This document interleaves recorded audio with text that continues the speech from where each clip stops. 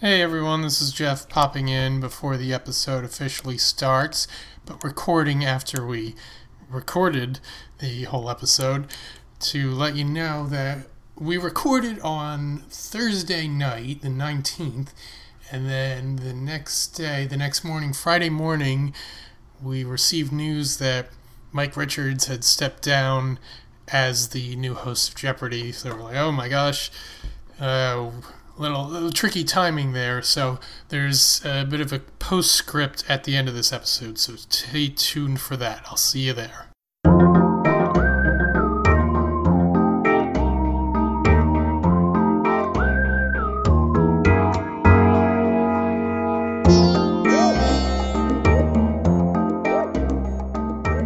Hello, listeners. You are listening to another episode of That's Entertainment. I am your pop culture maven, Jeff Malone. And usually with me is my Aunt Beth Woods, but she is taken off today. Maybe she's still in vacation mode, although I think she has returned to Maine. But to make up for her absence, I have brought on a plethora of guests, a few familiar voices, and one first time guest. So let me go ahead and bring them in. First on, I'll do them in order of how frequently they've been on. We'll save the newest, most sparkly for last. So, first off, live from Yardley, Pennsylvania, this is his third time on a full length episode. He's also been on a few mini episodes as well. It's my dad, Bob Malone. Dad, how are you? Hi, hello again. I'm fine. Awesome, very good. And then right over in this corner, live from Atlanta, Georgia, his second time as a full episode guest, it's Stephen Grade. Stephen, how are you? I'm doing well. Thanks for having me back, Jeff. Of course. Always lovely to have you. And now for the first time guest, live from Hutto, Texas, it's Sarah Jett Rayburn. Sarah, how are you today? I'm doing great. Thank you for having me. Thank you for making it. And so, listeners, you may have picked up on this already, and perhaps you knew something was up by reading the episode title, but there's something that all three of these guests have in common, and that is they are former contestants on a little game show called Jeopardy! Yay, us. We did it. And I believe they represent three different decades of Jeopardy! Contestant experience. Oh, I guess that's true. I didn't, because Stephen and I guess, are in different decades. Yeah, technically. Yeah, I was right up on the edge of November 2019. Yeah, I didn't even think about that since we're so close together. I didn't, but yeah, you're right. And Jeff, it was so long ago, but I guess it was in the 90s, right? For me? It was, yes. Back in the 90s when BoJack Horseman was the star of a successful TV show. And I'm in the I lost on Jeopardy category. Oh, we all end up there sooner or later. Yes. Yeah, that's true. That's what they always say. Yes. When they keep making you play until you lose. Yes. Okay, and so we have three former Jeopardy contestants on, and you listeners might be thinking, hey, you've already covered Jeopardy on That's Entertainment. Well, this is a sequel of sorts to that episode because it's been a busy year for Jeopardy in the past 12 months or more or thereabouts. In particular, what we wanted to talk about was the run of guest hosts who stepped in after the passing of longtime beloved host Alex Trebek. And well, because of the way it worked out, we'll also be talking about the new permanent hosts. That's plural, because it happened to coincide with the end of the run for the guest hosts. So I believe we all have thoughts about all of that. And you listeners might be coming in with thoughts as well. And I mean, if you want to follow up with us on social media or send us an email, please do. I mean, there's the conversation is definitely happening on all the Jeopardy centric platforms out there. So Dad, you and I just got back from vacation a week ago, and I think I feel like I'm already back in the swing of getting so much work done. Do you feel that way too, or is this? What do you think? Well, it took a while to recover from vacation, but yeah, I'm ready. I'm ready for whatever. Stephen and Sarah, have you guys been on any vacations recently? Because our last episode, Aunt Beth and I, we recorded a special vacation centric episode. So it was a bit of a working vacation. But have you guys ventured out? I went to Disneyland. Oh. Oh, did you say you went to Vegas? Oh no, sorry. I was about to jump in there with something, but you go ahead. Oh no, you go ahead. Go ahead. And I'll go next. No. I want to hear about your Disneyland trip. I remember reading that Twitter thread. It was exciting because we didn't start out going to Disneyland. We thought we were just going to take a road trip and basically stop in one place every night, and just stay. We were going to stay in a different hotel, drive out to California and up, from Southern California to Northern California and go across Lake Tahoe and into Colorado.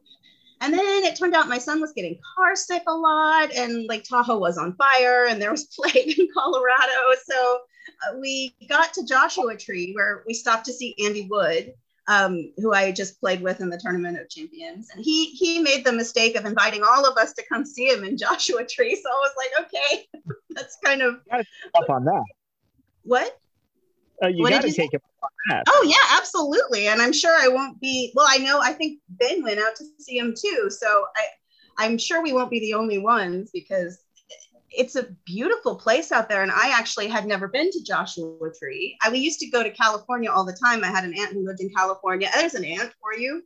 I used to go to my aunt's house in California just about every summer. And but I had never been to Joshua Tree. I don't know why.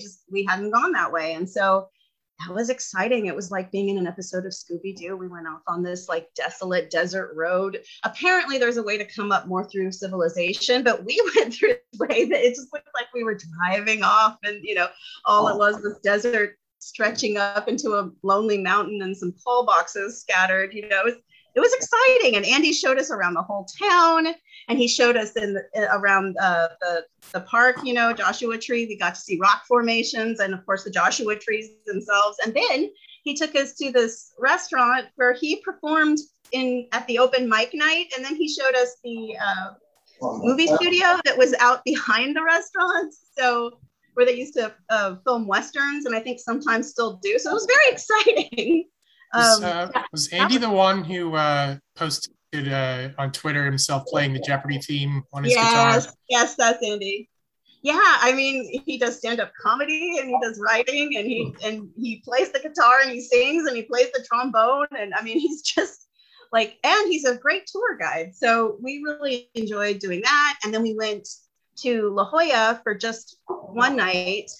Just to we planned to go to the tide pools, but we just timed it totally wrong. So we just ended up going to the beach. And then we went up to LA to see Kevin, who's also a contestant with me in this just past TOC, and see Kevin and his fiance, Kate. And we got to go see this amazing Lego exhibit at the museum with them, The Art of the Brick. And that exceeded my expectations by just like a millionfold. That was incredible because it was recreations of like masterworks of art, like the famous kind of stuff you would study if you were studying for Jeopardy, for example, or just, in a great works of art class.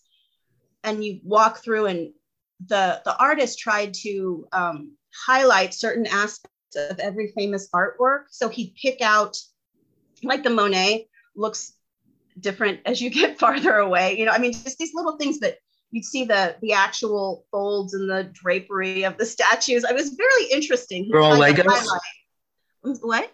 They were all Legos? Yes, all Legos. Oh. And I mean, you hear that, I expected it to be kind of gimmicky, but fun, but it really was actual art. I mean, I was quite impressed with what he had done. And then you move into another room and it's his own original works. And those were astounding. I mean, once I moved through the first two rooms, I didn't really expect anything more from it. And I was already really satisfied. But this was like just looking at any artist's, new work. I mean, it was actually very moving. Some of the pieces were, it was exciting. I mean, it was, you're getting to see somebody's show and you're seeing the real passion in it. And, you know, I was blown away by the whole thing, actually, and my kids loved it. And then we got to see the space shuttle Endeavour. Is that right? Now I'm worried I said the wrong space shuttle. I think it's Endeavour that they have there in the museum, the California Science Institute. I think that's right. Now I can't remember what I'm talking. Then we went to Disneyland. I'll look it up quick. Yeah, I should know that. I was just there. It looks like it's the Endeavour, according to a quick Google search. Yeah. Now, was that a Lego or was that the actual space? No, that was the actual space. Oh, okay. Although I would have been really impressed if they had made it out of Lego. But we did get T-shirts that were of the space shuttle, and they were made out of Lego. Like the flames coming out of the rocket were made out of Lego to advertise like everything going on in the museum at that time. So that was pretty cool. And I would never have even thought to go there. It was Kevin's fiance, Kate, and he proposed to her on Jeopardy, you know. Oh. Well, he couldn't propose on Jeopardy because of COVID stuff, but he made a tape and then like recording on the stage, and then showed it to her at home, and then recorded her reaction, and they showed it online, you know.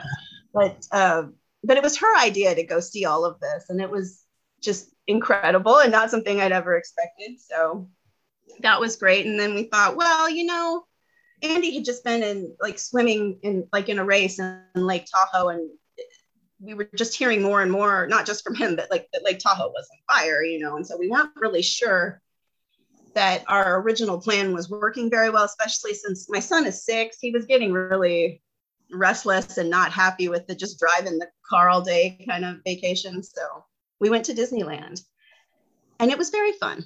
It was, we never would do that ordinarily, because we basically just went on the spur of the moment on a weekend.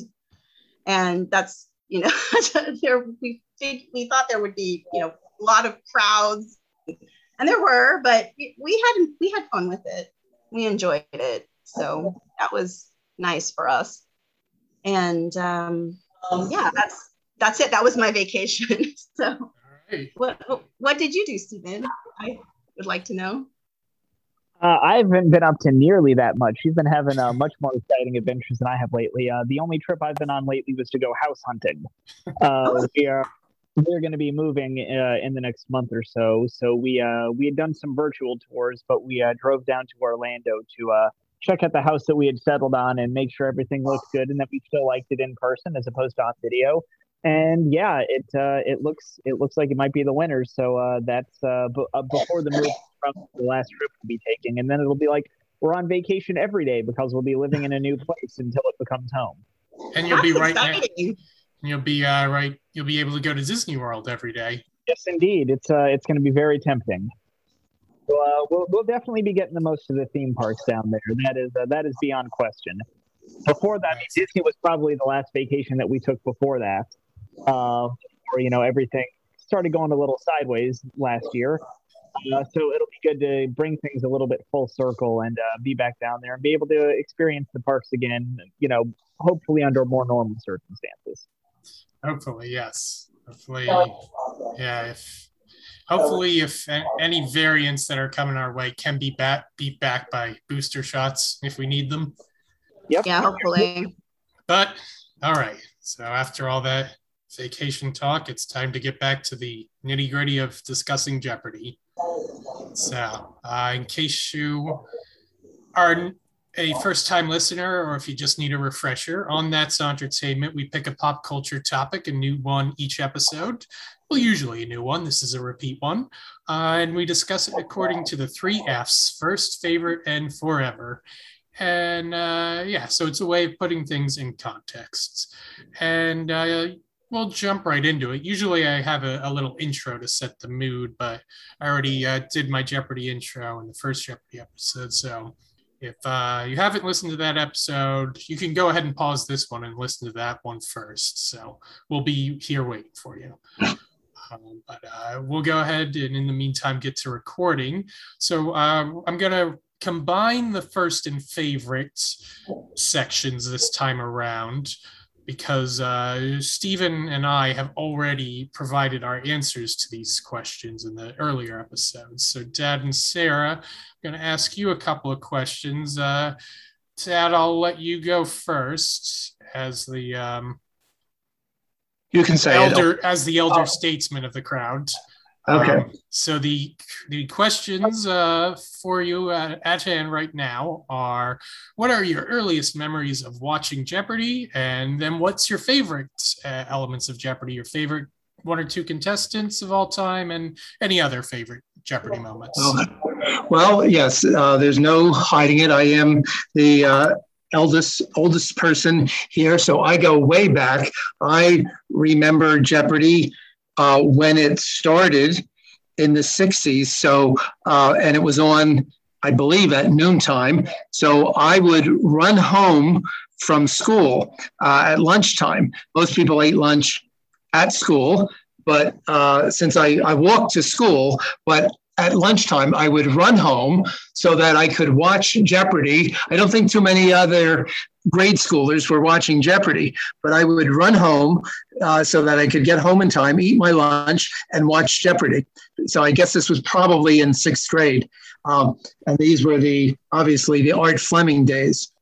And even at that time, I wanted, there would be, I don't know if they had kids Jeopardy. I know I had tried out for Children's Concentration and some other shows, but I think they had a competition to submit your own Jeopardy board and things. So my mother and I were, all gung-ho about Jeopardy from back then. So that's my earliest memory. But then probably my favorite memory of Jeopardy would be getting the call.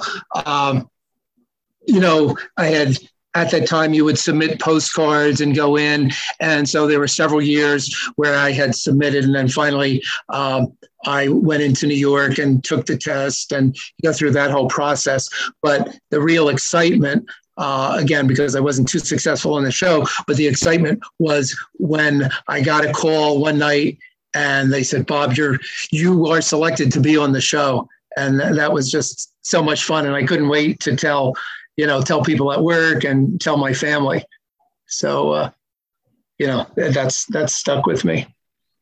And then, so you also favorite contestants. I would say James Holzhauser just was a revolutionary contestant, but also his whole personality was, he wasn't arrogant about it. Just really liked the way he played. And I don't think you really have to say much more. Just really liked his whole person. But one other person that I liked, because sometimes the present company excluded, sometimes champs can be a little unusual. But I believe was it Alex Jacob? Uh-huh. He was, you never knew just what he was thinking. Was he acting like that? He'd scratch his back. He'd make faces. You didn't know if he was holding back or what was up with him. He was just a really strange, but a nice kind of strange guy. And I just really, you and I would look at each other and say, what's he up to now? Yeah. And I think we got a little bit of explanation when we realized he was a poker player. Yeah. But he was cool to watch. So those I would pick those as my two favorites. Also, one more honorable mention. Who's the guy that wrote the book? Rebecca Stan? Bob Harris. Yeah, I liked him. I will defer now. Okay, well. And one more. My favorite Final Jeopardy answerer was Sarah. Yes, because of the way she would answer she would give you the annotated answers. She didn't just give the answer. She would explain, well, I was going to say this, but then I changed it to this, and that's why I did this. And I think of all the people on the show, she gave the most detailed explanations of her answers. And it was always quite humorous to watch her. Oh, thanks. I'm glad you enjoyed that. And I'm not just saying it because you're here. Well, the first time I did it, I wasn't trying to be cute or like do a thing. I just blurted it out and I think because at home, we all sit around and talk about, what could Final Jeopardy be? And so I guess I just started talking to Alex because, at home I would do that. And when I realized I shouldn't be talking, but he just kept talking back to me. He was quite amused by it, entertained, because normally you're not supposed to talk or anything, but he would then kind of, encourage you.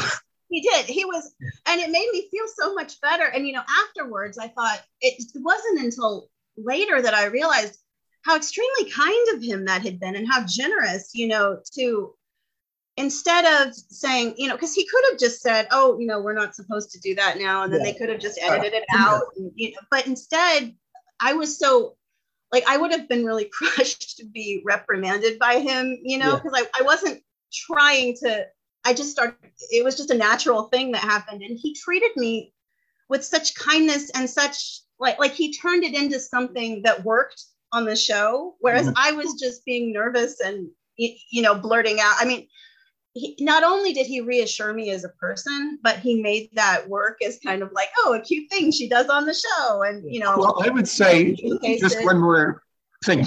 When I was on the show, which was the early 90s, I think Alex, and it might be colored by the fact that I lost, but I think he was a little more impressed by himself. My wife got that impression, and I got that. He was a star, and he walked out, there, and really didn't have as much interaction with the contestants. And I think as the years went by, he became more interactive and more giving with the contestants. And I think you could see that. And was really more loved by the contestants and by the fans. He was so wonderful to me. I mean, I never expected to have such a fulfilling experience playing with him, because it's the kind of thing you watch when you're a little kid and you hope you'll get on and you imagine going on one day, but you don't really think it could ever be as good as it is in your imagination, and then he was just, because you always hear like celebrity encounters that are disappointing, or you idolize someone and then it just turned out to, what a creep, right, and he just wildly fulfilled everything that I could have ever, he surpassed my expectations of what knowing him would be. So I was thrilled that I got to play with him. I didn't even think honestly, I was slightly outside my window. I didn't think I would ever get on the show. I was actually quite depressed right before I got the call. Not just about that, but I was having a really difficult call, and I just thought, well, I'm not going to get called this time either. I auditioned twice, so not millions and millions of times, but still, I kind of got the idea that I didn't know what I was supposed to be doing or what I was doing wrong. So I just thought, this isn't going to happen. And I always wanted to meet Alex Trebek and play with Alex Trebek. I thought, I wouldn't have that chance. And then I did. It was the most magical thing. It meant so much to me, and was really just one of the best experiences of my life. And when you say stuff like that, I feel like it sounds hyperbolic or something, or like you're just being dramatic. But that was a wonderful experience that it so far surpassed anything that I would have rationally expected from that kind of experience.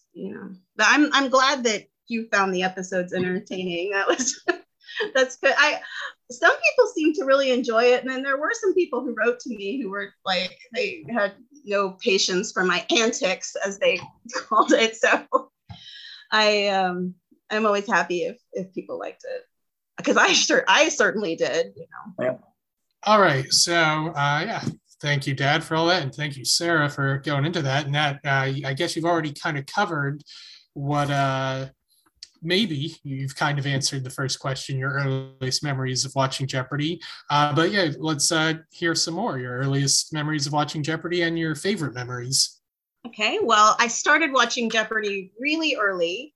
as early as I could. I mean, I wasn't able to watch until Alex Trebek was the host, but I did start, I think it was the very first year that he was the host, and I was in kindergarten.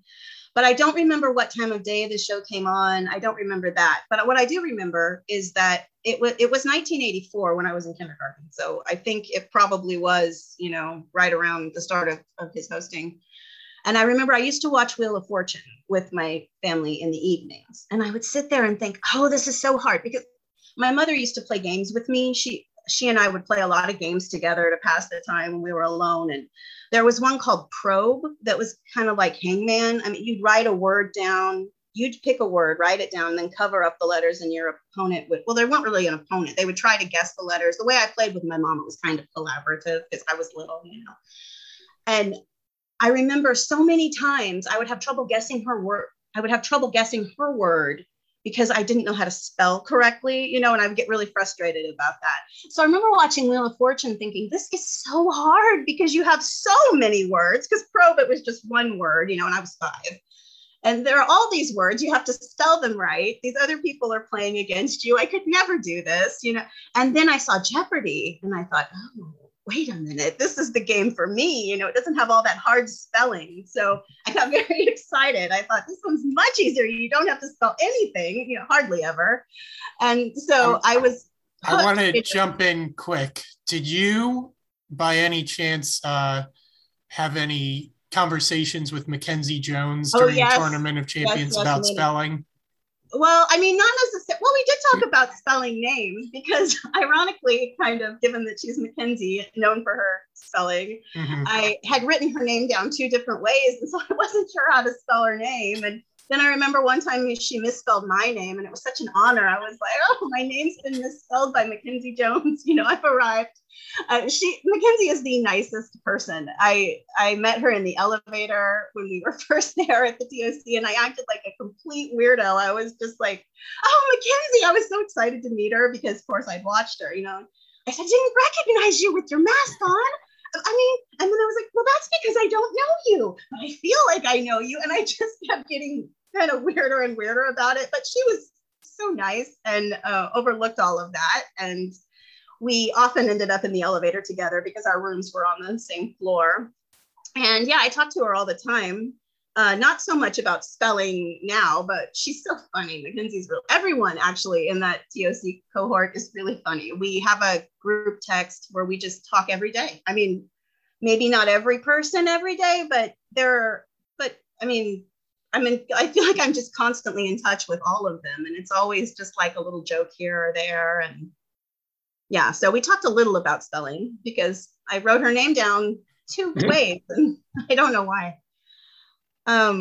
Yeah. Did you want me to go back to finish the? Okay. Yeah. I mean, or I could say more about Mackenzie, but I don't know. I'd say let's jump back into the early memories. Oh yeah. So yeah, I decided Jeopardy was the game for me because the spelling didn't seem to be as big of an aspect. And I had recently started playing. We would go to these office parties for my dad. My dad worked at the Marriott Forum, and the general manager of the hotel would invite us to employee parties, and everyone would come have big parties at her house. Well, I was a little kid, so I was always worried about just not being any trouble so that it would be okay if I was there and not spilling things. And, you know, and so I was sitting in one room and the adults were all playing Trivial Pursuit on Teams in the other room. And I kept answering the questions from the other room. And so they called me in and they're like, why don't you just play on our team? And so then I was like so thrilled with that, you know, because the grown-ups wanted me to play with them. So I tried to sharpen my trivia skills. So when Jeopardy came on, I suddenly realized, wait a minute, this is a way to like up my Trivial Pursuit game and I'll be more in demand than ever if I can just learn all of these things. And Alex Trebek just seemed like he knew everything, you know, and I really enjoyed watching the show, even as a young child, thinking, okay, if I just pay enough attention, I'll learn everything, you know, which obviously that's not necessarily the way it works. But, and then as I got older, I kept watching Jeopardy. I mean, I would come home from school in elementary school in the afternoons and watch every day. And we'd have little trivia contests at my school, and I would always win because, I was watching so much Jeopardy. At the time, I was a lot faster. Now I have a lot of trouble with the buzzer. But then I was just like, we had a little game at our school called the Koality Bowl, because we were the Kasurik koalas. And so it was called the Koality Bowl. And so it was like a college bowl, but koala themed, but for elementary school. And my team won all 3 years that I played. So I was very proud of that. And I would have to say that I owe my Jeopardy watching, like a lot of my success to my Jeopardy watching. It was pretty, and I always thought I would go on one day, but I never really started trying until I was an adult. I mean, I didn't even take the test the first time until after my daughter was born in 2009. I remember taking it one time, and I had to take a bunch of cold medicine because I was really sick. And I thought, well, there's no way I passed this. And I don't think I did. And then I took it again and got called in for an audition. And I had said I would audition in Chicago because I have family in Omaha. So I thought, oh, well, when I go for the audition, I'll go visit my relatives. But I didn't really think I would get called in for an audition. So I was very surprised. And we drove, my husband had just gotten back from India. And we been back for one day, and then we drove all the way straight up to Chicago, and kind of a whirlwind little weekend in Chicago because he had to be back at work. And we like driving, so my first audition was in Chicago in 2014, and I mean they tell you, you're in the contestant pool, but you don't know what will happen. I'm not sure that I passed the written test in person that time, so I was very nervous. And then the next audition I had was in New Orleans, and I think that was in 2018, 2018, I think, maybe 2017. When I got called, I had just passed the 18-month window, by a month or two, or I think. So I don't know. So this was that for when you ended up getting that on? Was the time I actually got on. So your episodes first aired, was it last April? Yeah, last April. I taped in February, and then they aired in April. So 18 months before that would have been August 2018? Yeah, so it was right? Actually, and I had actually gone in early June 2018. So it was actually technically more than 18 months. And a lot of people with me were in the same boat, that it had been a little bit more than 18 months, but we didn't know why. Nobody explained that to us or anything. So we were just happy to be there. And other favorite players, I have a lot of favorite players. I was looking back to last night. I started looking through clips of old, former Jeopardy clips of people playing. And I thought, gosh, there's too many, because I started getting really nostalgic and just I don't know.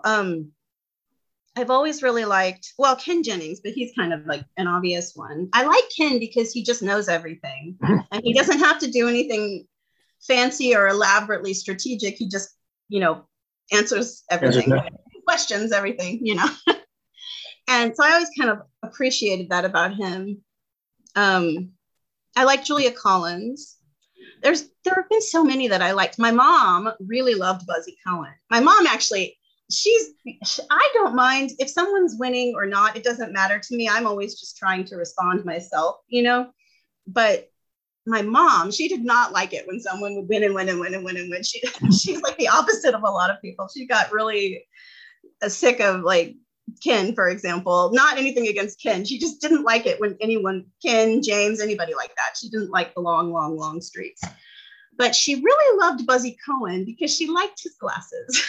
So she always would notice every episode. I'm lucky. I never even know if I'm wearing clothes or I just, I'm very utilitarian about dress and things. My mother noticed all of the, every accent item. She always noticed Alex's tie. She always noticed, what kind of suit he was wearing. And so Buzzy's glasses, she was like, oh, that's a sharp look with those glasses. And maybe one day when Alex retires, he can be the host. And so it was very exciting for me that I got to play with Buzzy as the host, because that would have made my mother so happy.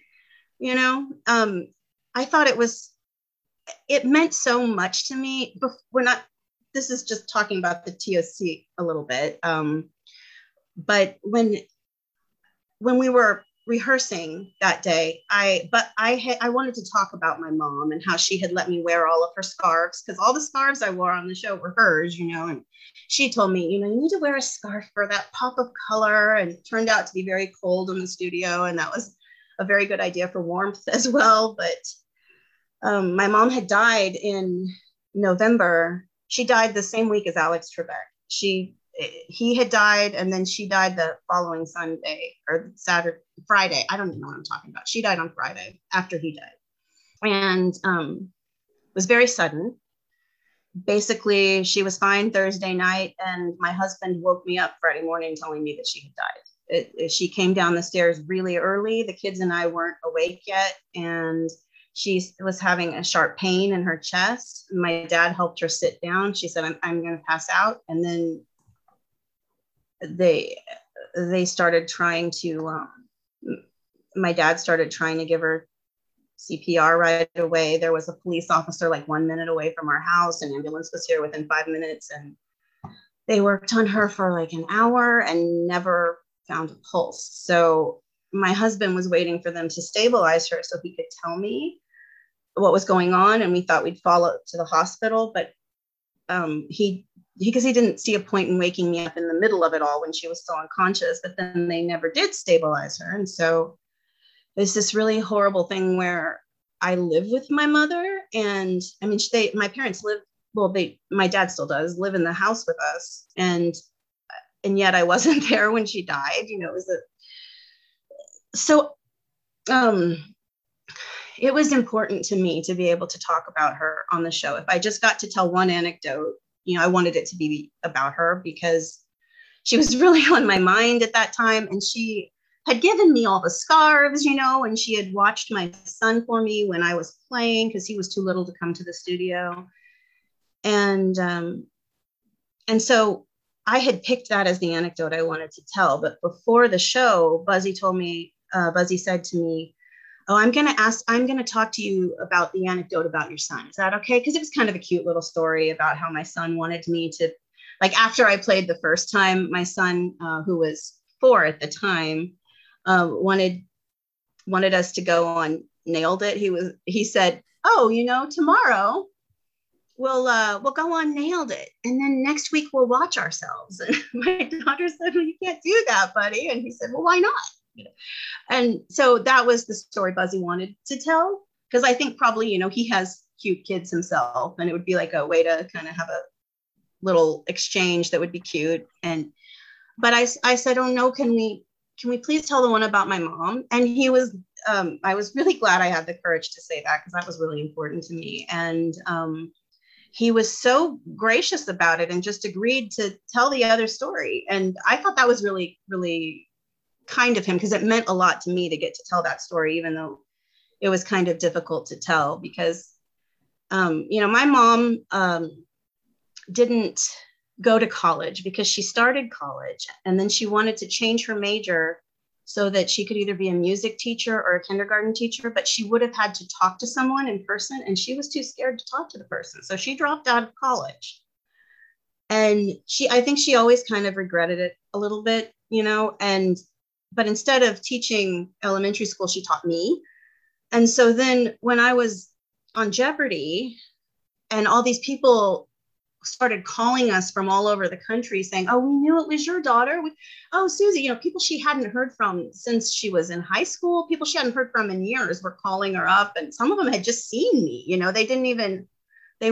didn't tell them to watch. They had just watched and they were like, oh, we could tell she was your daughter right away. And, it made her so proud and so happy. And it was such a nice thing that she got to get that kind of that validation about herself. And it made me feel good that I could make her proud. And I didn't know then that she was only 68. She had just turned 68.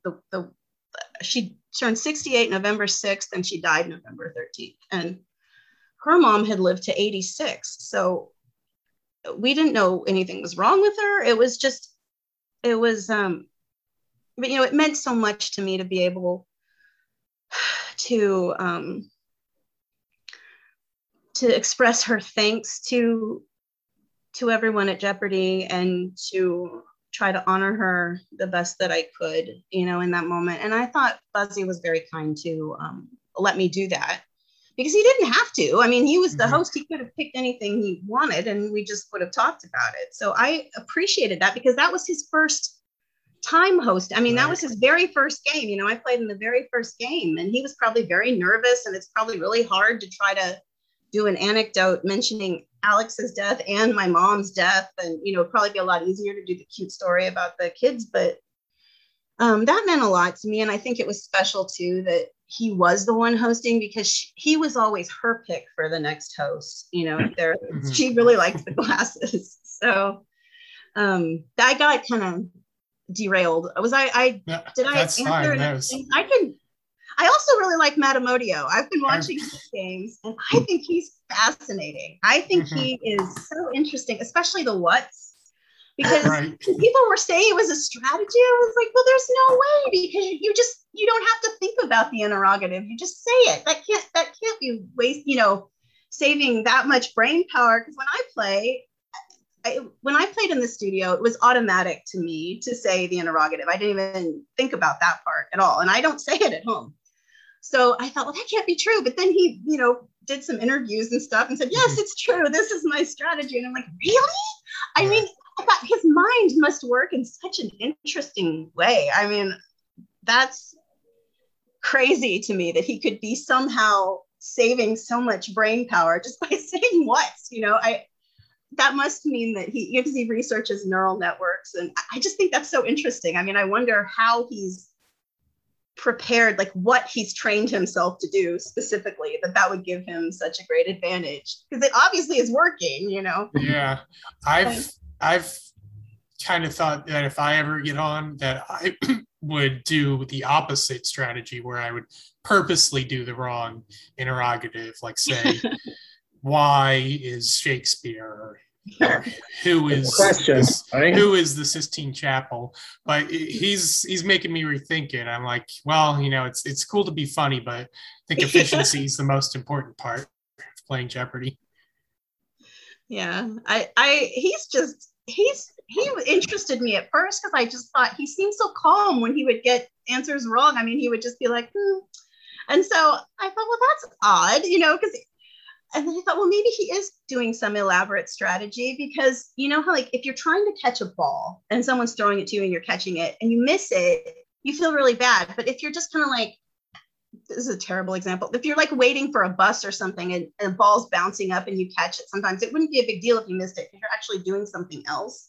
He plays like he's doing something else at the same time. So I feel like something's going on in that mind, but his mind works differently from mine, because that wouldn't help me at all. I mean, I think it's really interesting. Well, sorry, that's plenty. We'll have plenty to advertise with this episode. Say Sarah Rayburn reveals has all her Jeopardy secrets. But no, thank you for sharing all that. That was lovely. So I think we'll go ahead and jump into the forever section, which is kind of the point of doing this sequel episode. So where we're going to talk about the guest hosts. And in case anyone needs a refresher, I'll run down who the 16 guest hosts were in chronological order of when their episodes aired. So it was Ken Jennings, Mike Richards, Katie Couric, Dr. Mehmet Oz, Aaron Rodgers, Anderson Cooper, Bill Whitaker, Buzzy Cohen, Mayim Bialik, Savannah Guthrie, Dr. Sanjay Gupta, George Stephanopoulos, Robin Roberts, LeVar Burton, David Faber, and Joe Buck. So, who was your favorite of the guest hosts? And who would have been your choice for permanent host if you were the one in charge of choosing from, and you had to select from the guest hosts? Now, it might be the same answer for both questions, or it might be different. We'll find out. I kind of envisioned this to be like what our answers would be before the news of the hirings were announced. But I mean, we can't ignore that entirely. But we can talk about how our thoughts may have changed. But Stephen, I'll let you answer those questions first, since it's been a little while since we've heard from you. Yeah, sure thing. So when they first announced, the whole guest host thing, I was kind of trying to think like, okay, what are like the things that I think are important for a Jeopardy host to be able to do? And this was also something that when I was on the show, I was, just as I'm sitting there watching it live and in person, I'm seeing so much more about what goes into taping it and into hosting the show. And that kind of gave me a new appreciation for all of the skills. It's not just, having the voice and being able to get through, 61 clues in a game without stumbling, or at least stumbling too much over your words. But there's so much that goes into, just the running of that show, because even though the host may have a producer in there, you're talking to them through an earpiece, like it's pretty much on the host and the contestants to, keep the flow of things going. So there's the stuff that makes for good television, and there's the stuff that makes for good, like, operation of the show. So I was thinking like my ideal person would be like someone that can make the trains run on time, someone that looks good and sounds good and kind of carries himself well on TV. But the thing that I was looking for most is a host who, even if they don't know all the answers, you believe that they know all the answers. I mean, I know that, Alex was a very well-read man, a very intelligent man, but even he would admit that, he doesn't know everything and he's got all the answers right there in front of him. But even though you intellectually know that he does, watching him, the way that he carried himself on the show and the way that he hosted, you believe that he would know all of those answers, whether they were in front of him or not. And to me, that was kind of the most important factor that I was looking for, even beyond, the behind the scenes stuff and like having the broadcaster voice and things like that. I wanted somebody who could convince me that they are the man or the woman with all the answers. And I think that, naturally, Ken and Buzzy did an excellent job of that, because, they can hold their own with just about anybody who's ever been on the show. That's an easy one to suspend your disbelief on, because you have seen proof positive that these are two guys that know many, many, many of the answers. And I think that their experience in having played on the show and having experienced it from both sides of that podium kind of helped them keep things running smoothly. Like, you got the sense that they were both students of the game and students of Alex, that they did a good job of keeping things running smoothly, at least not so badly that any mistakes couldn't be edited out in post. They were both supportive of the contestants without being overly enthusiastic and kind of drawing the attention away from the contestants and putting it on themselves. They kind of kept that mantra in mind that Alex would always say, that the stars of the show are the players in the game, not the host. The host is more of a facilitator. And I felt like those two did a very, very good job of kind of balancing those two between like being authoritative and having that presence that, lets the show is in good hands and gives you that impression that the person hosting the show could go out there and know all the answers even without them in front of them. But also like giving the contestants that, that subtle little bit of support that they need. You could really hear it in their voices that they appreciated good gameplay. And if there was an especially exciting game, or if there was a great wager or somebody pulling an answer out of nowhere, like they kind of gave it, that little extra oomph that they held in reserve and only really brought out in those big important moments. Because you can tell that they're fans of the show and they understand what it's like to be on the other side of the podium. So that was something that really stood out to me about them. I thought that I didn't really consider this when I was kind of, picking my ideal host in my head. But when you're there watching the game be taped, it really strikes you that even though it's not filmed live or filmed in real time, they try to film as close to real time as possible. And of course, there's going to be, the host stumbling over lines and they're going to have to do pickups, or there's going to be a break so that the judges can research an answer if a contestant makes a challenge. But it really struck me in watching how people with a live television experience were really good at kind of maintaining that flow. And that was where I think David Faber did a great job. Robin Roberts did a great job. Anderson Cooper was really good at that. Sanjay Gupta. I mean, even Mike Richards did a very good job in his episodes of kind of, keeping things moving at a nice steady clip and making sure that the trains were running on time and making sure that the game itself was, flowing along smoothly. And I can certainly understand from a behind the scenes perspective how important a quality that is. That's not something that necessarily conveys on TV, but I do remember hearing from contestants how some tapings were going much longer than they used to when Alex was hosting. And that's simply because hosting's a hard gig. And if it's your first or second time doing it, there's going to be, a bit of a learning curve. But it seemed to me, at least from my perspective on my couch, that the people who were kind of used to that live circumstance, even Aaron Rodgers, there's a whole lot more crossover between being an NFL quarterback and hosting a game show than I ever would have considered. But that's someone who's used to like moving things along and digesting information and spitting out new information to people at a very, very steady, very, very rapid clip. And that was stuff that felt like it conveyed well. But for me, you can't beat the former contestants. You can't beat Buzzy and Ken kind of bringing their perspective to the other side of the stage and being able to kind of to encompass all of those things. But especially being the man with all the answers. That's kind of what I was hoping for in a Jeopardy host, and I think that those two had that because that they've got it. It's tough to stand up to their resumes, and they fulfilled that wish as well as anybody ever could. So would they be the top two choices for both of those questions for you? Yeah, I just kind of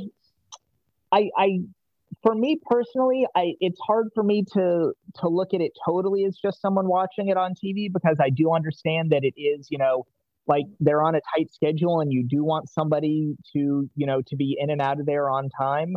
And I think that, like someone like Robin Roberts or David Faber, like both they seemed like they were really on point with that. And they were also kind of encompassing everything, even if maybe their strengths were, not to say that I doubt that either of them could do well on the show. I'm sure they could, but I think that like they would be my guesses for being like the best at the behind the scenes stuff that doesn't convey as well on TV. And of course they've got broadcasting experience, so they're better at projecting themselves. They're more practiced at that than someone like Buzzy or Ken who have never had any hosting experience of any sort before. So from my fan side of thing and from, my perspective on the couch, I think that Buzzy or Ken would be my top two choices.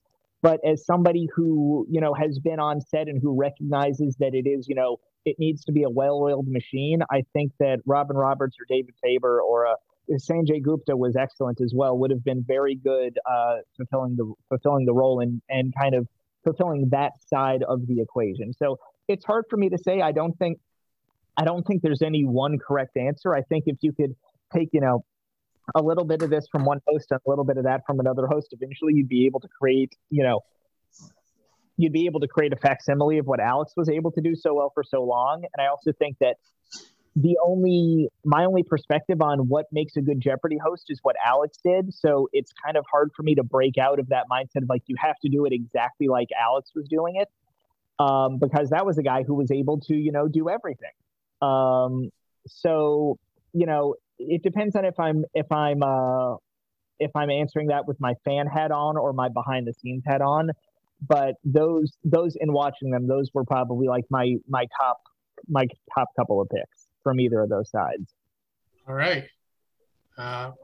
Yeah, those are definitely a few ways to think about it. We'll see if everyone else thought what their perspectives were. So Dad, we'll go with you next. Then Sarah, you can chime in and we'll finish it up with my thoughts. So Dad, take it away. Okay. I think I had similar criteria to Stephen, but different picks. I was looking for someone who was articulate, that had a passion for the game and showed concern for the contestants, and also maintained control and could move it along. And like Steven says, I don't think you could always tell that because of editing, but sometimes you did see people that were a little slow and didn't always register quick answers. And to point out, LeVar Burton was definitely slow on the uptick on sometimes, and there were a couple other instances. But I also, two general comments. Overall, I thought the quality of the guest host was quite high. I won't mention one doctor by name, who I don't even know why he was invited, and it wasn't Dr. Gupta. But I also feel that many people were not auditioning for the role. They had very steady, successful jobs. If they were if they were on CNN or ABC, they were not going to leave. And once Aaron Rodgers got his contract settled, he was not going to leave. So there were very few people that that were really auditioning for the job. What I felt that Ken Jennings was the perfect person to do the transition in those 6 weeks. However, I don't want to be too critical, but I feel that he's got a lisp or something. And I didn't feel that and I would not want him to be my permanent host. I just don't feel that he's got the best voice. Buzzy, I really liked and maybe would be good. He was the one person I was disappointed in because I felt he was a little subdued from his regular personality. If he was the full-on Buzzy that we saw performing, I think he would have been my top pick. But I felt that Mike Richards was the top performer, and Jeff can verify this, that I probably said that 2 or 3 months into the run of guest hosts, and my opinion didn't change. And after that, I was next most impressed with Anderson Cooper and Sanjay. And again, those people I didn't think were trying out for the role. So again, the person I would have picked I agreed with who they did pick, was Mike Richards. Have you, we talked about it a little last week, but did you see the most recent article? I think it was just published yesterday on The Ringer.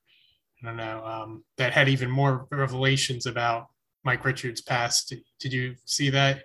I've read them. I haven't gone into detail on them. I mean, I don't know how much was just him or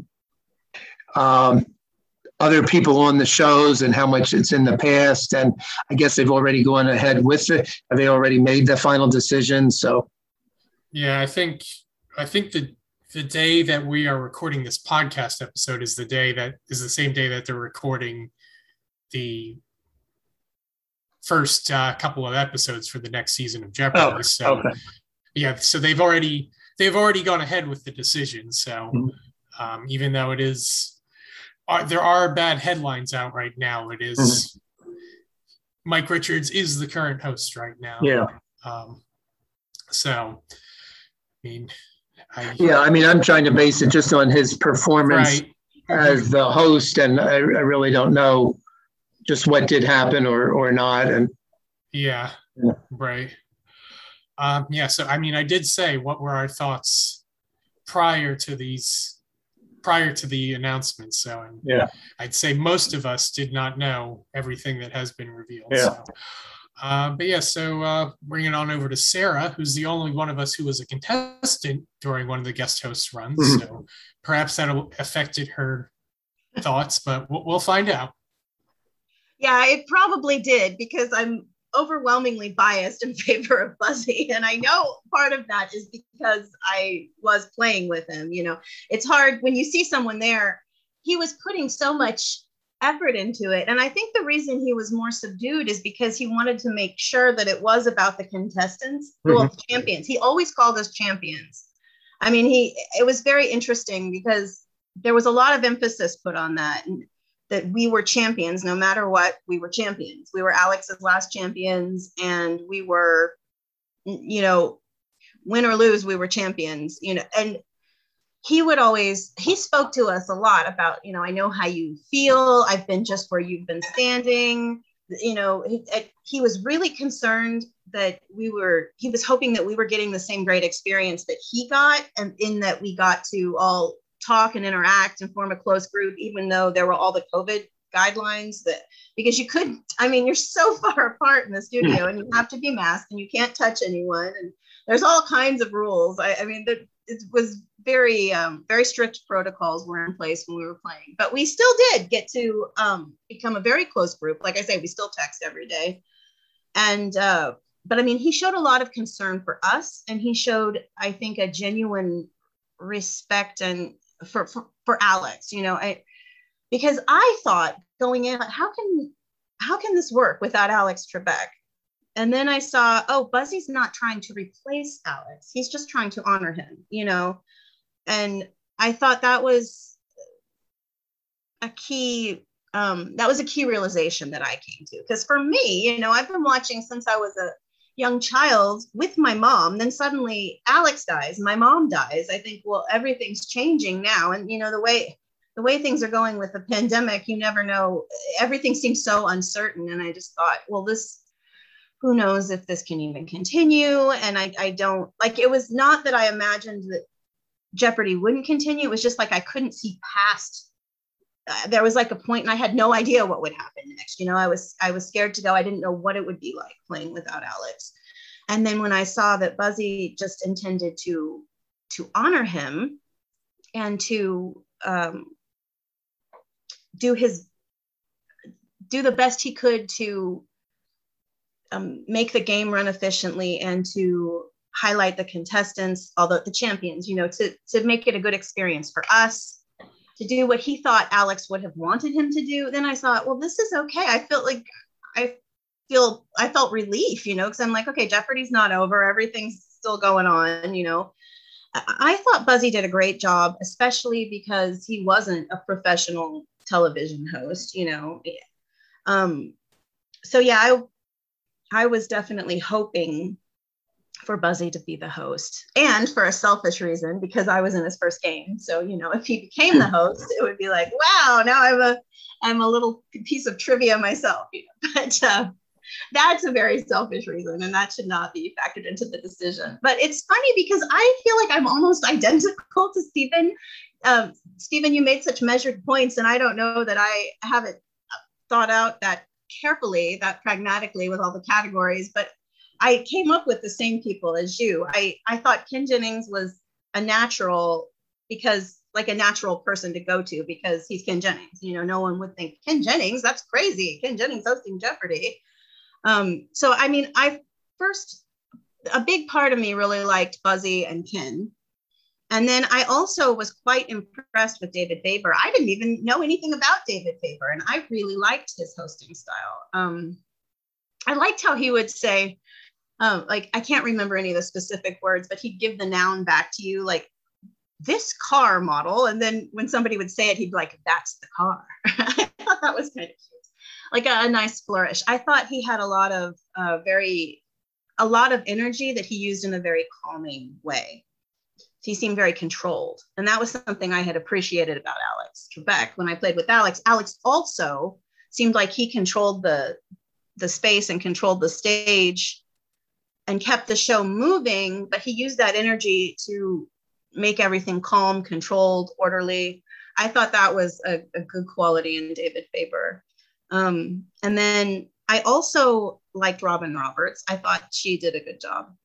And I liked Dr. Sanjay Gupta too, because I thought Courtney Shaw was able to become a champion playing consistently with him over the week. Seemed like that was working out really well. So I thought from a contestant's point of view, he must be doing something right, you know, because she's able to flourish with him as the host.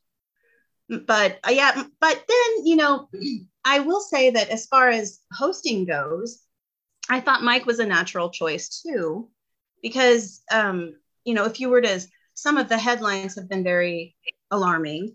But if the headline were to read game show host to host game show, like it wouldn't be surprising. Mike is a professional game show host, I mean, because that's something like Ken pointed that out, that Mike is the one with the chops, I think is the expression Ken used. But, he does have a career of hosting game shows. So it's not too surprising that he would be good at hosting a show.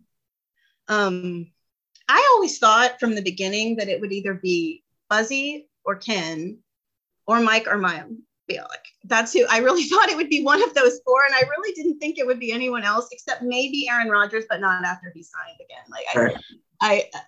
So I mean, that's who I thought it would be, one of those four. But I didn't have any idea that they were going to do a primetime show too. And I really didn't know which of the four it would be. I never thought it would be two of them. But I was personally rooting for Buzzy, because when you play in person with someone and you see like the dedication he's putting in, the work he's putting in, how important it is for him to get it right, and we did have to do reshoots and things like that with Buzzy too. But the thing is, I never felt that his hosting ever made it harder for me to play the game. Like there was, I talked to a contestant who taped with LeVar Burton, and I think he was just very, very nervous. She told me about it in quite a bit of detail. And he just seemed like he was having a really hard time, probably because everyone seems to want that so much for him. I would feel like that would be a big burden, that you would feel like you have to perform or you'll be letting people down, so there were a lot of, maybe an exceptional number of mistakes made that he was like his nerves were getting to him in that situation. Whereas with Buzzy, he didn't do anything that made it harder for us to play. You know what I mean? He read the clues very clearly. He did when we redid things, it was more like the interview portion, or and we shot the interviews like a million times. But I mean, that could be my fault. You know what I mean? They wanted the anecdotes shorter. But like a good host, he didn't tell you it was your fault. Well, I mean, he wasn't the one making the decision to do it. I mean, Buzzy felt like one of us, and like we were all just doing everything we could to make the best show that we could. I mean, I appreciated I thought he took it very seriously, and I thought he did the very best that he could. And I thought that was pretty good. I mean, he's who I would pick to be the host, but there's already a host. So, I mean, I don't really, I can't say that, like I said, the game show host to host game show thing. I mean, that doesn't seem like a shocking pick from that aspect, And I did think that Mike Richards did also, this is something I liked about Buzzy. He read the clues very clearly. He kept the game moving. And I thought Mike Richards did that too when he hosted. I did think that he did that. And Maya Bialik brings a lot of personality. So I actually thought that she might, I was worried because, I was rooting for Buzzy, and then I saw, a lot of people actually really do seem to like her. Like, not just people say, but people I talked to seem to like her, in their own private social media or me talking to them. So I thought, yeah, she might get it so I was worried for Buzzy, because I wanted him to be it. Because of just having played with him, I really, and that does bias me terribly. I can't claim to be objective, but I thought that she did have a lot of energy, and she was doing something different than everybody else. She kind of stands out. So I could see why they might want her too. I mean, I think a lot of people did respond to what she was doing really well. And some people hate her. So that's another reason that she would stand out. I mean, she just seemed to be getting a lot more attention than some people. So I wasn't really too surprised to see her name, as a serious contender, even though personally I would have picked probably Buzzy, Ken, David Faber. David Faber really surprised. I mean, he kind of blew me away because I had no expectations of him at all. And I thought he was fantastic. So that's my long meandering answer. I will say one more thing though. I didn't actually think any of the guest hosts were too bad. I mean, in the hosting aspect. Mm-hmm. I thought, LeVar Burton did seem very nervous, and Bill Whitaker did seem maybe like a little bit, his pacing was slower than I would have. He was like your very pleasant older uncle. You know, Yeah, he was just a little bit more. Yeah. But I mean, A bit too ASMR in my estimation. Yes, but you know, that's the kind of thing too. If they really liked him, they could have said, "Hey, Bill Whitaker, maybe you can do this differently." I feel like any of them could have done the job. Even, well, I don't know. I mean, I think one thing that was nice with all the guest hosts is that crazy process of all the guest hosts did highlight the contestants. I mean, it did make me think at a certain point. I'm like, boy, there's just another guest host, and I started focusing entirely on the contestants. I mean, a lot more so than I would have done if Alex were hosting, even though what Alex wanted to do was highlight the contestants. It's hard. You see the reruns on now and you're like, oh, he's so good at this job. He should be the host, you know? I mean, but watching, getting a little bit of guest host fatigue, I really did watch the contestants very closely. And it's cool now because, you know, having been a contestant, you can reach out to people and say, hey, I saw you play and you were really great. And they're not like, the Jeopardy stalker, you know, because you have a reason to be talking to them. It seems like there are so many Jeopardy stalkers. I don't want to be the Jeopardy stalker.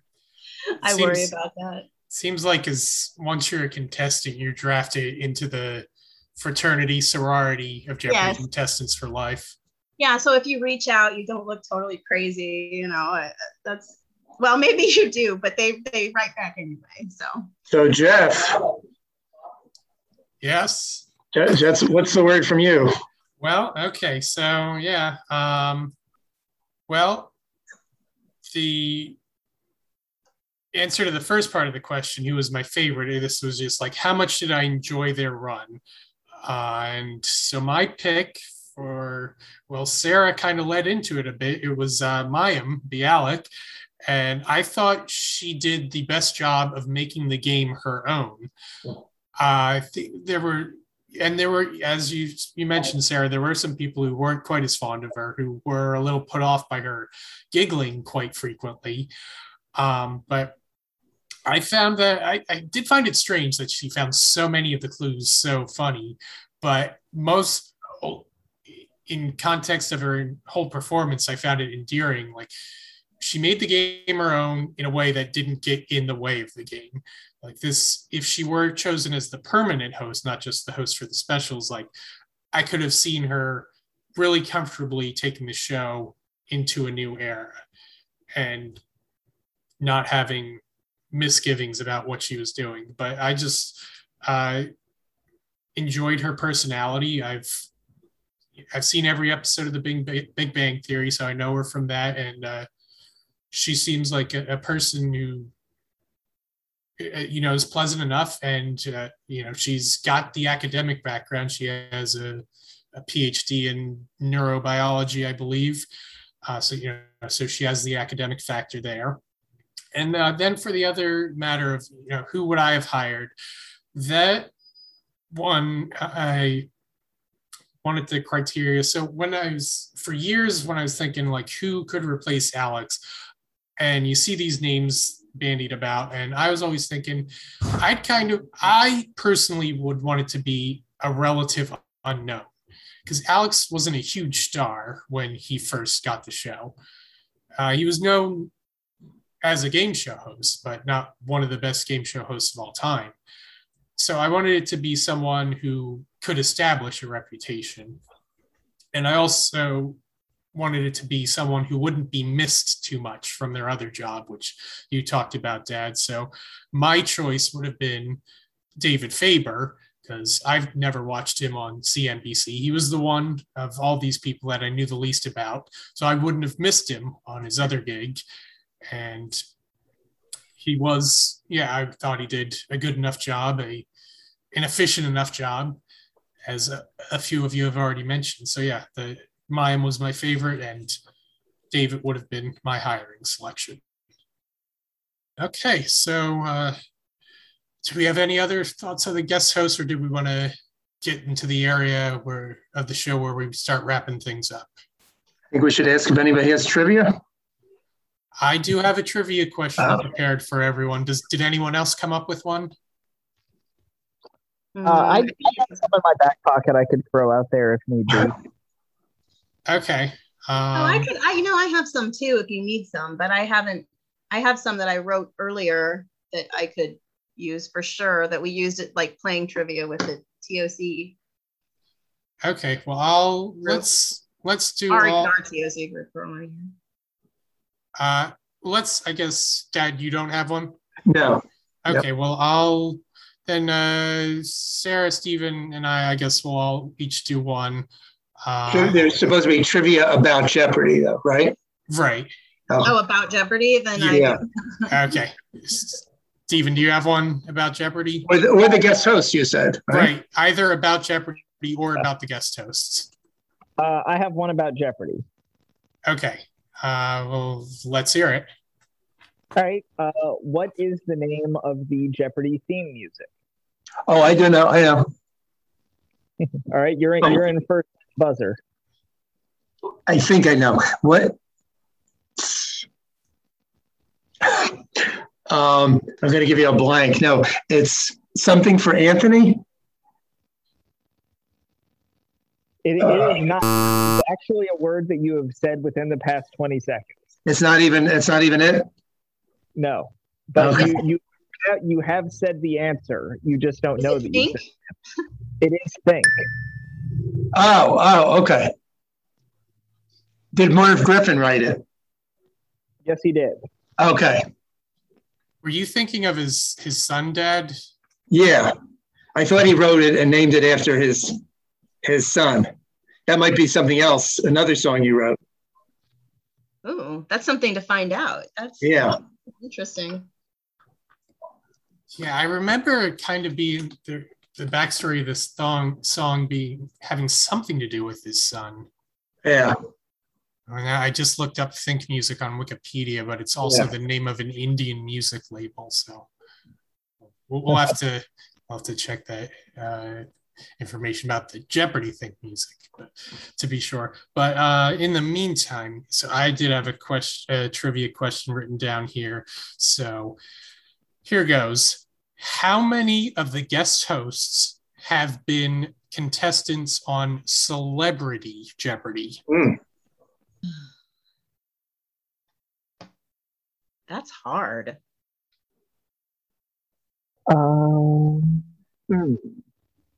Definitely Aaron Rodgers. Give you a hint. So it wouldn't be Buzzy or Ken, right? Right. It's at least one, and it's no more than 14. Oh no! Like that is. Yeah, I wouldn't like Richards. Right. Okay, so. Well, I don't think it was David Faber because nobody really seemed to know who he was before he showed up as the guest host. So, well, I mean, I'm sure somebody knew, but you know what I mean. Jeopardy, right? Like Eight. Jeff, I'm going to say 8. 8. Okay, we've got 8. That's one answer. I'm going to go with 5. 8. We've got 8. We've got 5. Well, then I'll say 7. Okay, Sarah's going to go in the middle with 7. And we do have one correct answer. And Stephen, you got it with 5. Oh, I thought it's more, yeah. Do you think you can name any of them? I know that LeVar Burton has won. I know that Aaron Rodgers has won. Yeah. Yep. Mm-hmm. I know that Anderson Cooper has been on it. I think that David Faber has been on. And He has? Yes, he has. I did not know who he is. Oh, how about George? Maybe either Katie Couric or Sanjay Gupta. I figured that one of them was likely to have, so I figured that. What about Dr. Oz? Was he ever on? No, well, I searched in the J archive, so I used the search function, so I hope it gave me the right answers. I'm sure you're right. I don't know. The 5th one was Robin Roberts. Jeff from the future popping in here with a quick correction. So it turns out I somehow missed one of the Celebrity Jeopardy contestants, one of the guest hosts who was a Celebrity Jeopardy contestant. So the correct answer was actually 6. So nobody got it right. Somehow I missed that Dr. Oz was a contestant back in the day. Not sure how I missed that. I don't know. Maybe I blocked that out of my memory, and in doing my research, I just was somehow, it was out of a region of my cranial perception. I don't know. Anyway, so the correct answer was actually 6. Aaron Rodgers, Anderson Cooper, Robin Roberts, LeVar Burton, David Faber, Dr. Oz. Please, anyone, fact check me, double check, triple check, quadruple check. So, and if I need to post another correction, it will show up in some form. But I believe I did double and triple check this time, so it should be correct. Yeah, okay. Not George? Not George. Yeah, I would have.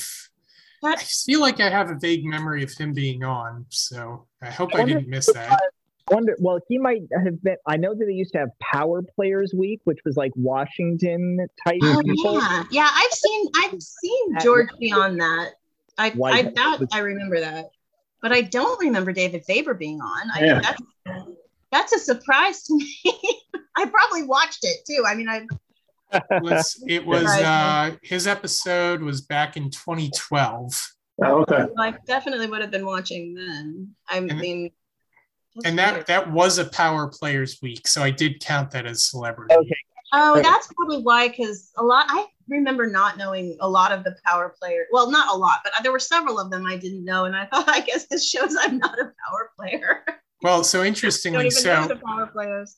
His opponents that episode were Dana Perino, who was a host on a Fox News show, and Kareem Abdul-Jabbar. Oh, okay.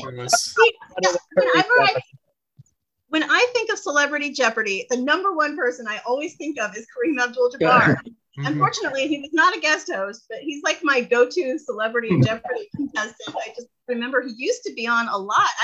Maybe not a lot. Maybe it was just at a really impressionable time in my life, but I remember him being on so many times.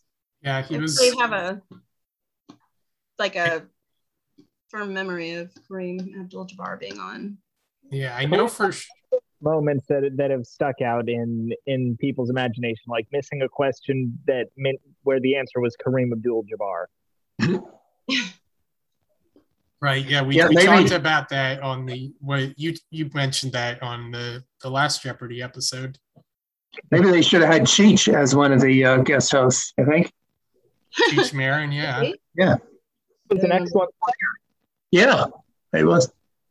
Mm-hmm. Yeah, well, they could have had, so the finalists, they could have had any of the 3 finalists of the $1 Million Celebrity Tournament. So that was Cheech and Jane Curtin, and the winner was Michael McKeon. So. Mm-hmm. Yep. Yeah. I don't know if it's still there, but they had a framed picture of their taping in the green room. At least the last time we were there, we weren't allowed into the green room because they may have changed it back now, but we were using the Wheel of Fortune set as a green room because of COVID restrictions. Mm-hmm.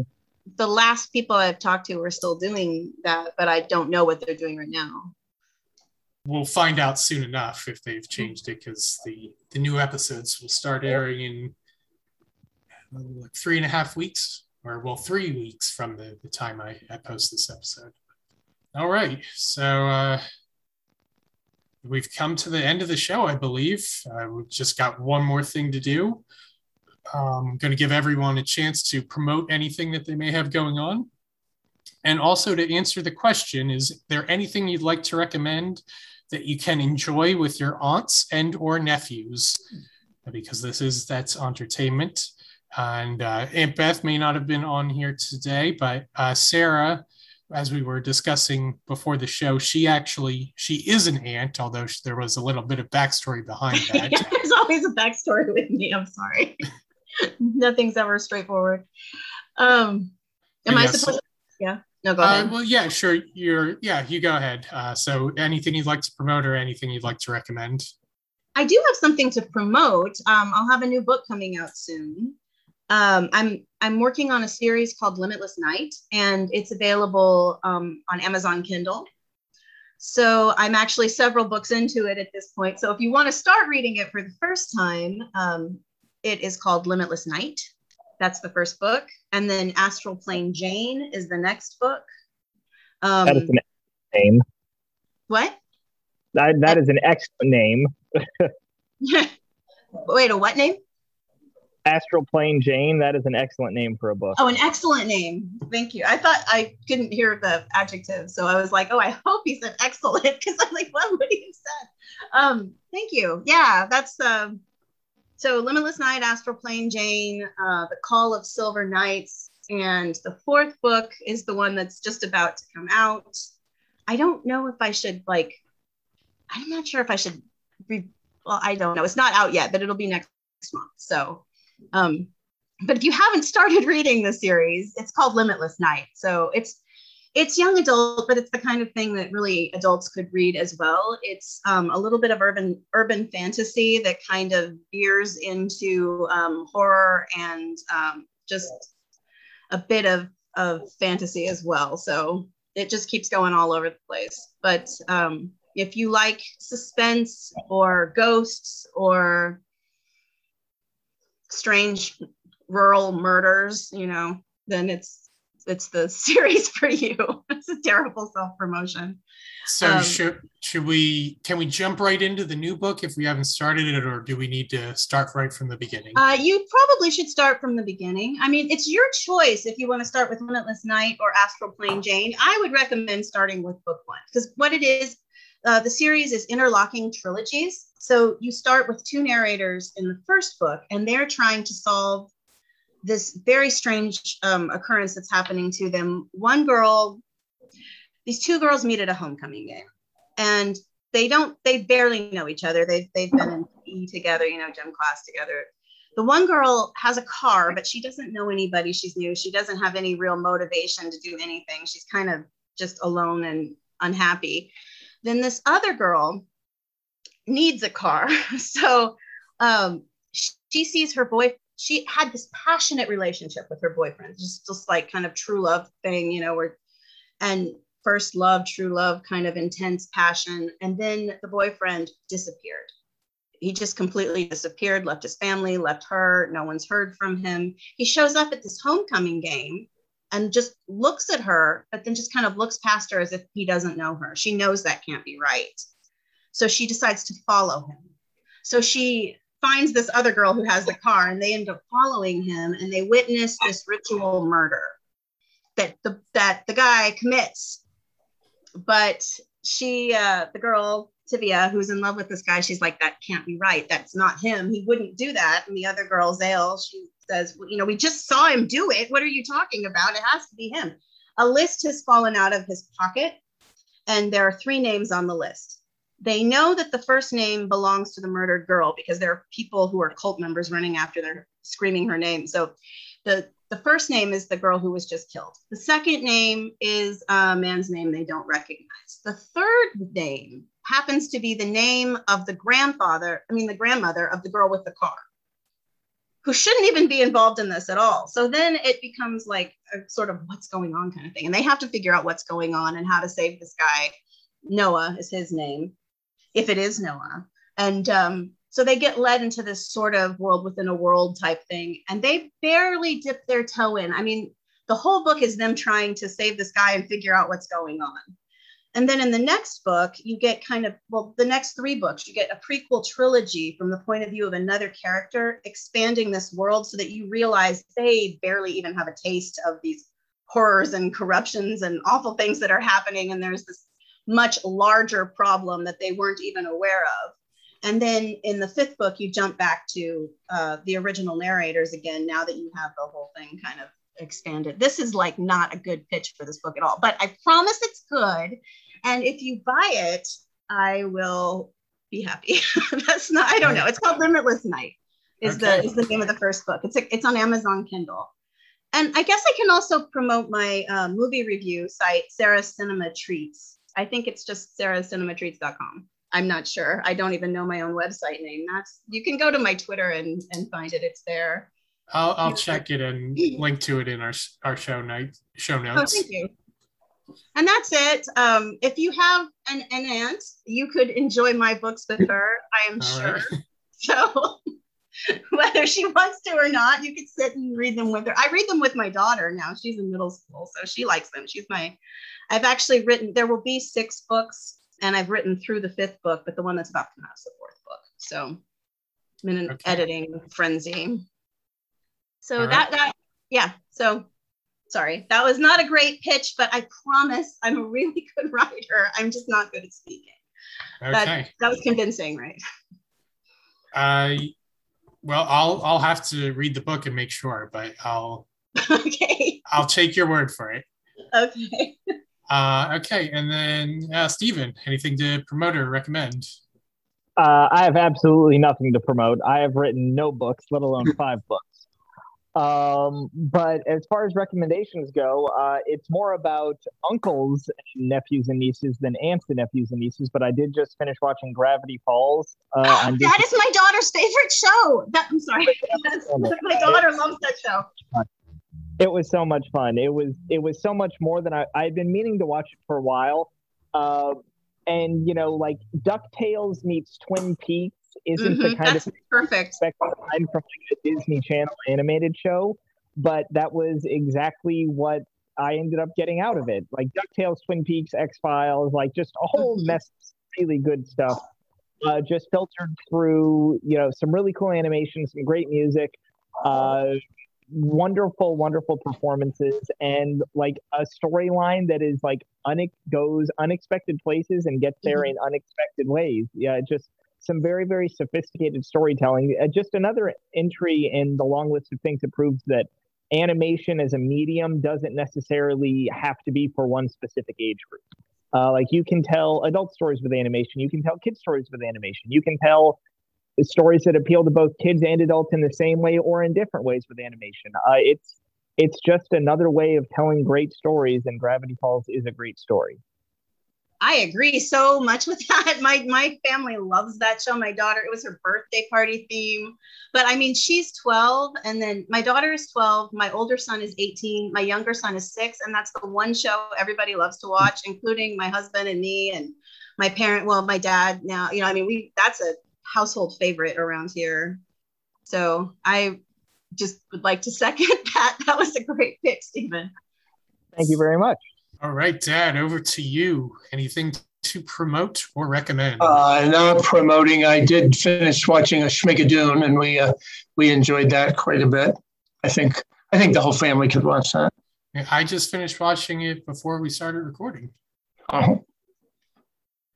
I think you must have been using my Apple TV account because it said you've finished watching this show. I'm like, I didn't finish, so. Yes, I appreciate having your Apple TV and any of your other channels. Yeah, there is so much to stream nowadays. So as usual, I will promote my open invitation to Ken Jeong to be a guest on this podcast whenever he has a free moment. And as usual, I am publishing reviews and whatnot on my blog, jmoney.com. And as far as recommendations to go, I think a couple of things that you can enjoy with the family are, I always like watching sports events with my family, and there's a couple good ones coming up. The Little League World Series is going on right now. The championship game is on August 28th. That's a Saturday. And the US Open, the tennis tournament, starts on August 30th. So that'll be about a week from when this episode posts. And that's pretty much everything. If you liked listening to this episode or to this podcast in general, you can leave us a review on your favorite podcast listening platform, or you could head to ratethispodcast.com/that'sentertainment. And if you're on Twitter, Instagram, and Facebook, you can follow us there. And thank you, Sarah, Stephen, and Dad, for making time for this. You're welcome. Of course. And all right, so that'll be that. We don't have Aunt Beth right here, so I'll have to chime in with her regular sign off, which is, not excuse me, I had to clear my throat. Her regular sign off is what is good night. And then I'll jump in with my sign off, which is keep your remotes handy and your eyes open. Wait, don't press stop. As promised, I'm jumping in with a postscript recorded after the initial recording, and in light of the news that has emerged since we recorded. So, as I mentioned in the intro, we recorded on Thursday night. Then on Friday morning, it's revealed that Mike Richards has now stepped down as host of Jeopardy.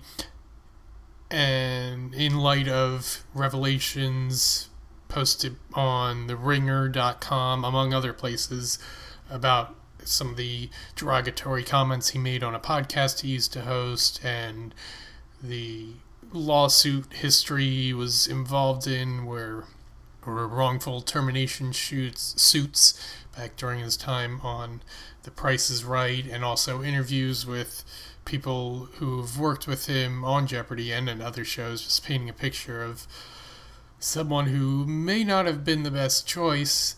So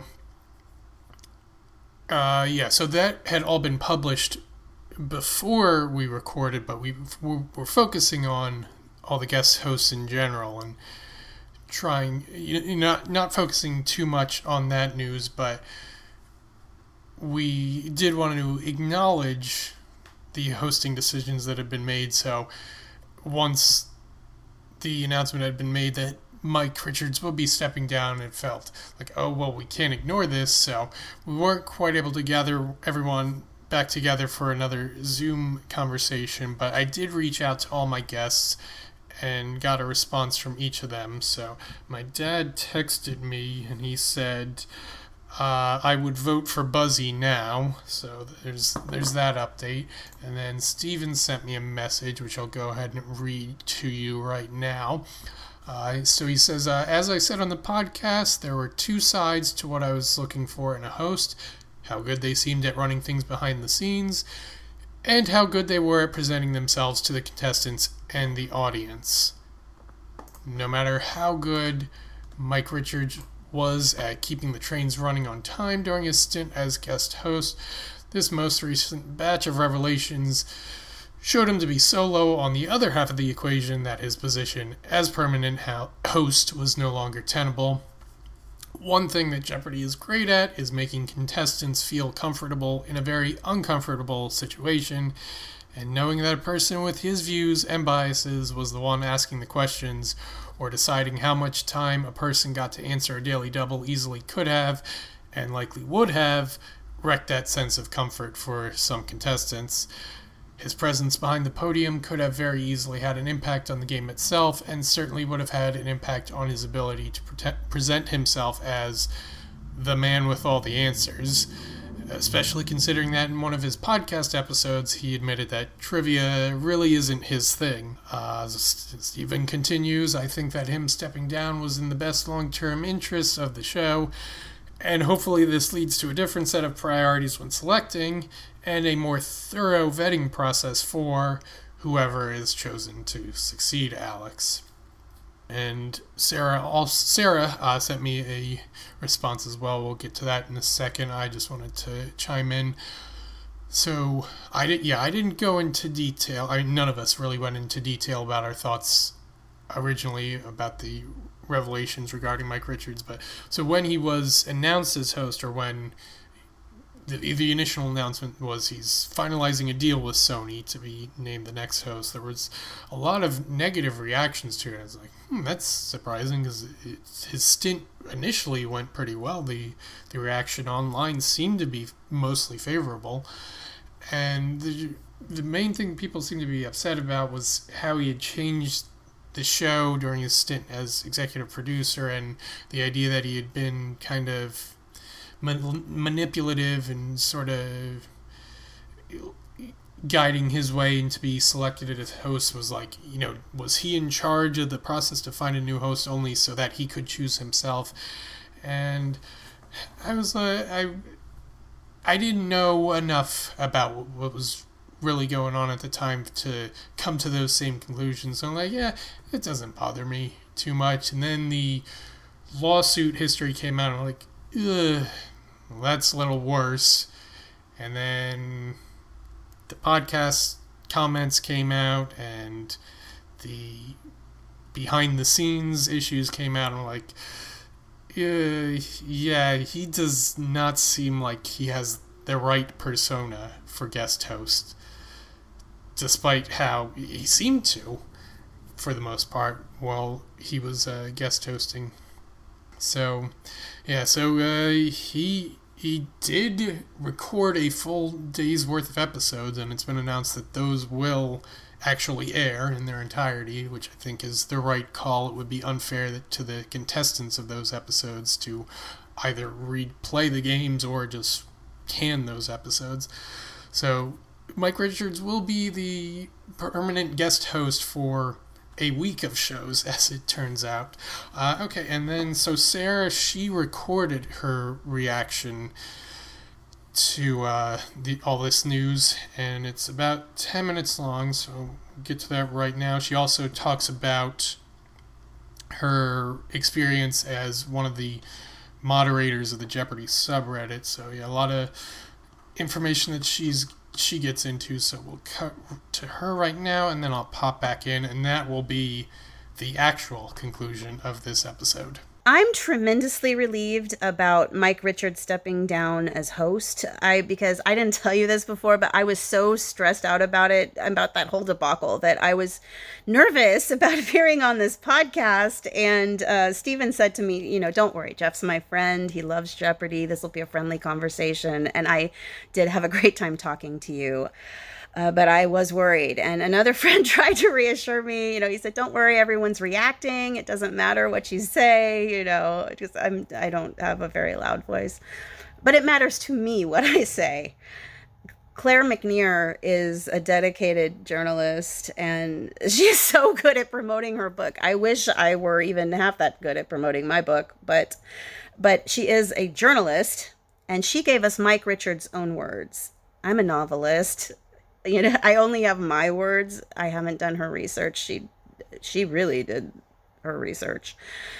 But what I did discover was something that just alarmed me more and more. I didn't bring it up when we talked before because I just didn't want to spring it on you and your dad in that way. Last Friday, Chris Stratton, one of the moderators of the Jeopardy subreddit, which is not affiliated with the show. It's a fan community, and it's a very nice Reddit. It's a very good place that encourages contestants to come and talk and share their experiences on Jeopardy. It's pretty friendly to contestants. Chris reached out to me and Jennifer Quayle because we post there all the time, and he wanted to ask us to join the moderating team. Because between Matt Imodio's really exciting, explosive run and the new host announcement, the traffic, just like there was an explosion of traffic and they needed more mods kind of right away. And he thought, we were a natural fit. And so I agreed to do that. So I'm still kind of getting used to being a moderator. I don't know if I'm very good at it, but because I agreed, I got to see in great detail that community's reaction to the initial announcement and to Claire McNear's articles. And after that second piece featuring the old podcasts, I can't overstate the horrified reactions of that fan community. If you were to go there, you wouldn't see everything. Like if you were to visit the Reddit right now, you wouldn't see it all because the moderators have been just really working overtime. The less civil things have been removed. But I talked to the other moderators too. And, as people, like we talked in a moderator chat. So it's not just like with some Reddit names. I know who the people are. And, this is not, you hear about manufactured outrage or internet spin or whatever. This is not manufactured outrage. This isn't performative shock. This is genuine outrage and horror and shock and sadness and dismay. I mean, people were in tears, sickened. And these are people who love Jeopardy. I think the intensity of their reaction shows how much the show means to them.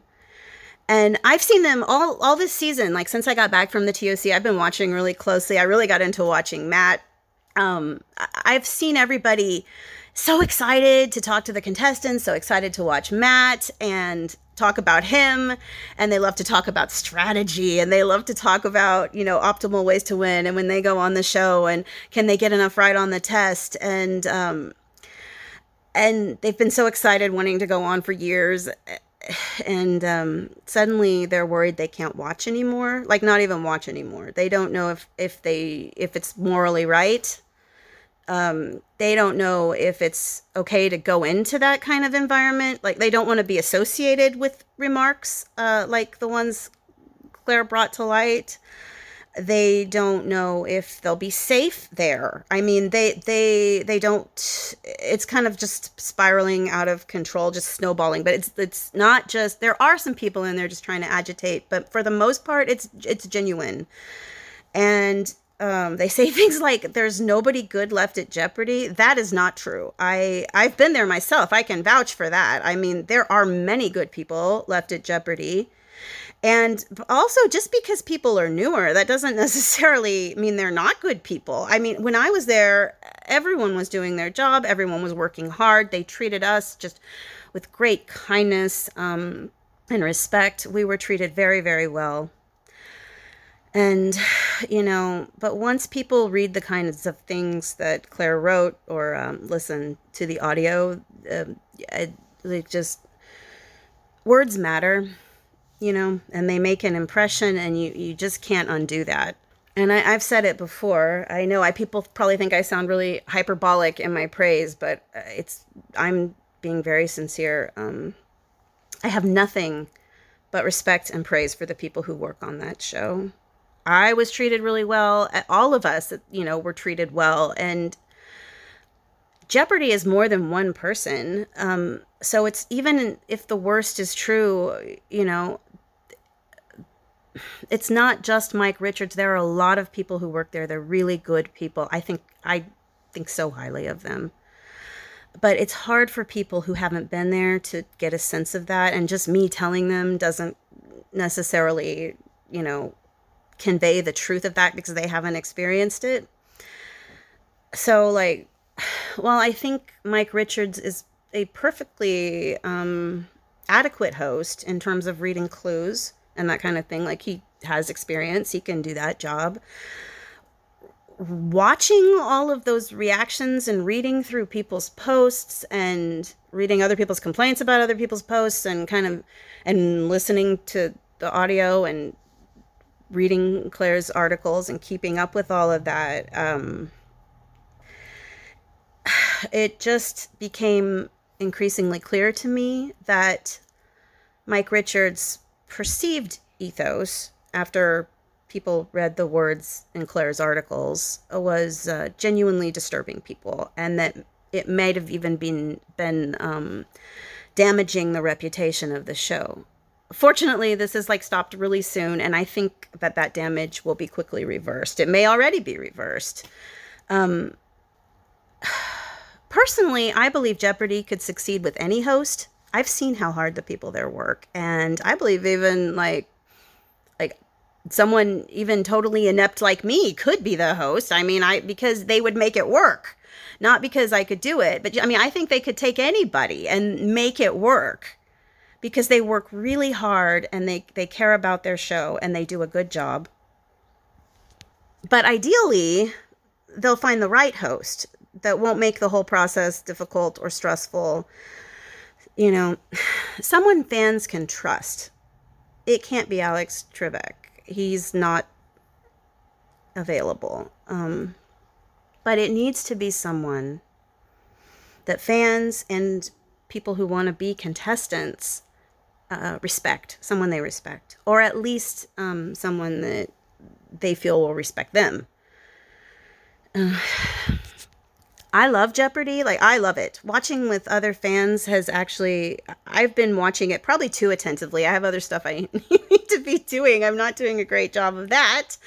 But it's been kind of a solace for me to be able to watch with other people, especially, in that Reddit and on Twitter and Facebook, and kind of be connected to, and my, chatting with the other TOC my little TOC cohort, it's nice to feel connected to other people who also love Jeopardy, because I used to watch with my mom, and she's gone now. And I think it makes me feel better when I can have some continuity and some cheer, brought into my life, and I'm not just thinking about. But the point is, I forgot the point. The point. Sorry.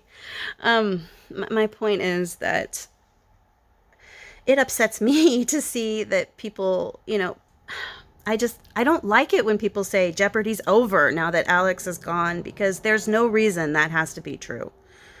I really do, that Jeopardy will continue to be a great show. I think that's what everyone wants. That's clearly what everyone on that subreddit wants. I mean, they love the show. And I wish them, like at Jeopardy, I wish them the best of luck in finding a host who's the perfect fit. And I think they will. I think Buzzy's great, like I said. I think Jimmy McGuire from the Clue Crew deserves a chance now that the whole thing is open again. Ken, David Faber, Robin Roberts. But, I mean, I'm sure there's any number of people. I'll watch no matter who's the host. I'll watch no matter what. And I think most people who love the show want to keep watching it, too. And I do think that Jeopardy will be able to find the right person in time to be the right host for the show. Okay, thank you, Sarah, for all that. And one heartening thing that I thought of while listening to what Sarah had to say is that although there's been a lot of strife going on in the Jeopardy community lately, one other thing that's been clear is just how passionately a lot of people feel about this particular game show. And I saw some reactions from some people when Mike Richards was announced as the new host, of people saying, I don't think I'm ever going to watch the show again. I think the show is on its last legs. I think it might get canceled within a year. And I'm like, that seems really doubtful to me. I'm not doubting the people who said they were going to stop watching. I think those people did mean it genuinely, but I just thought this show is too popular. It's too much of a moneymaker for Sony and everyone who has a stake in it to just go away like that. I mean, it would have to be completely destroyed somehow. And I think, Sarah was talking about there are enough good people who work on the show that there are enough guardrails in place for it not to be ruined completely. So, that's what I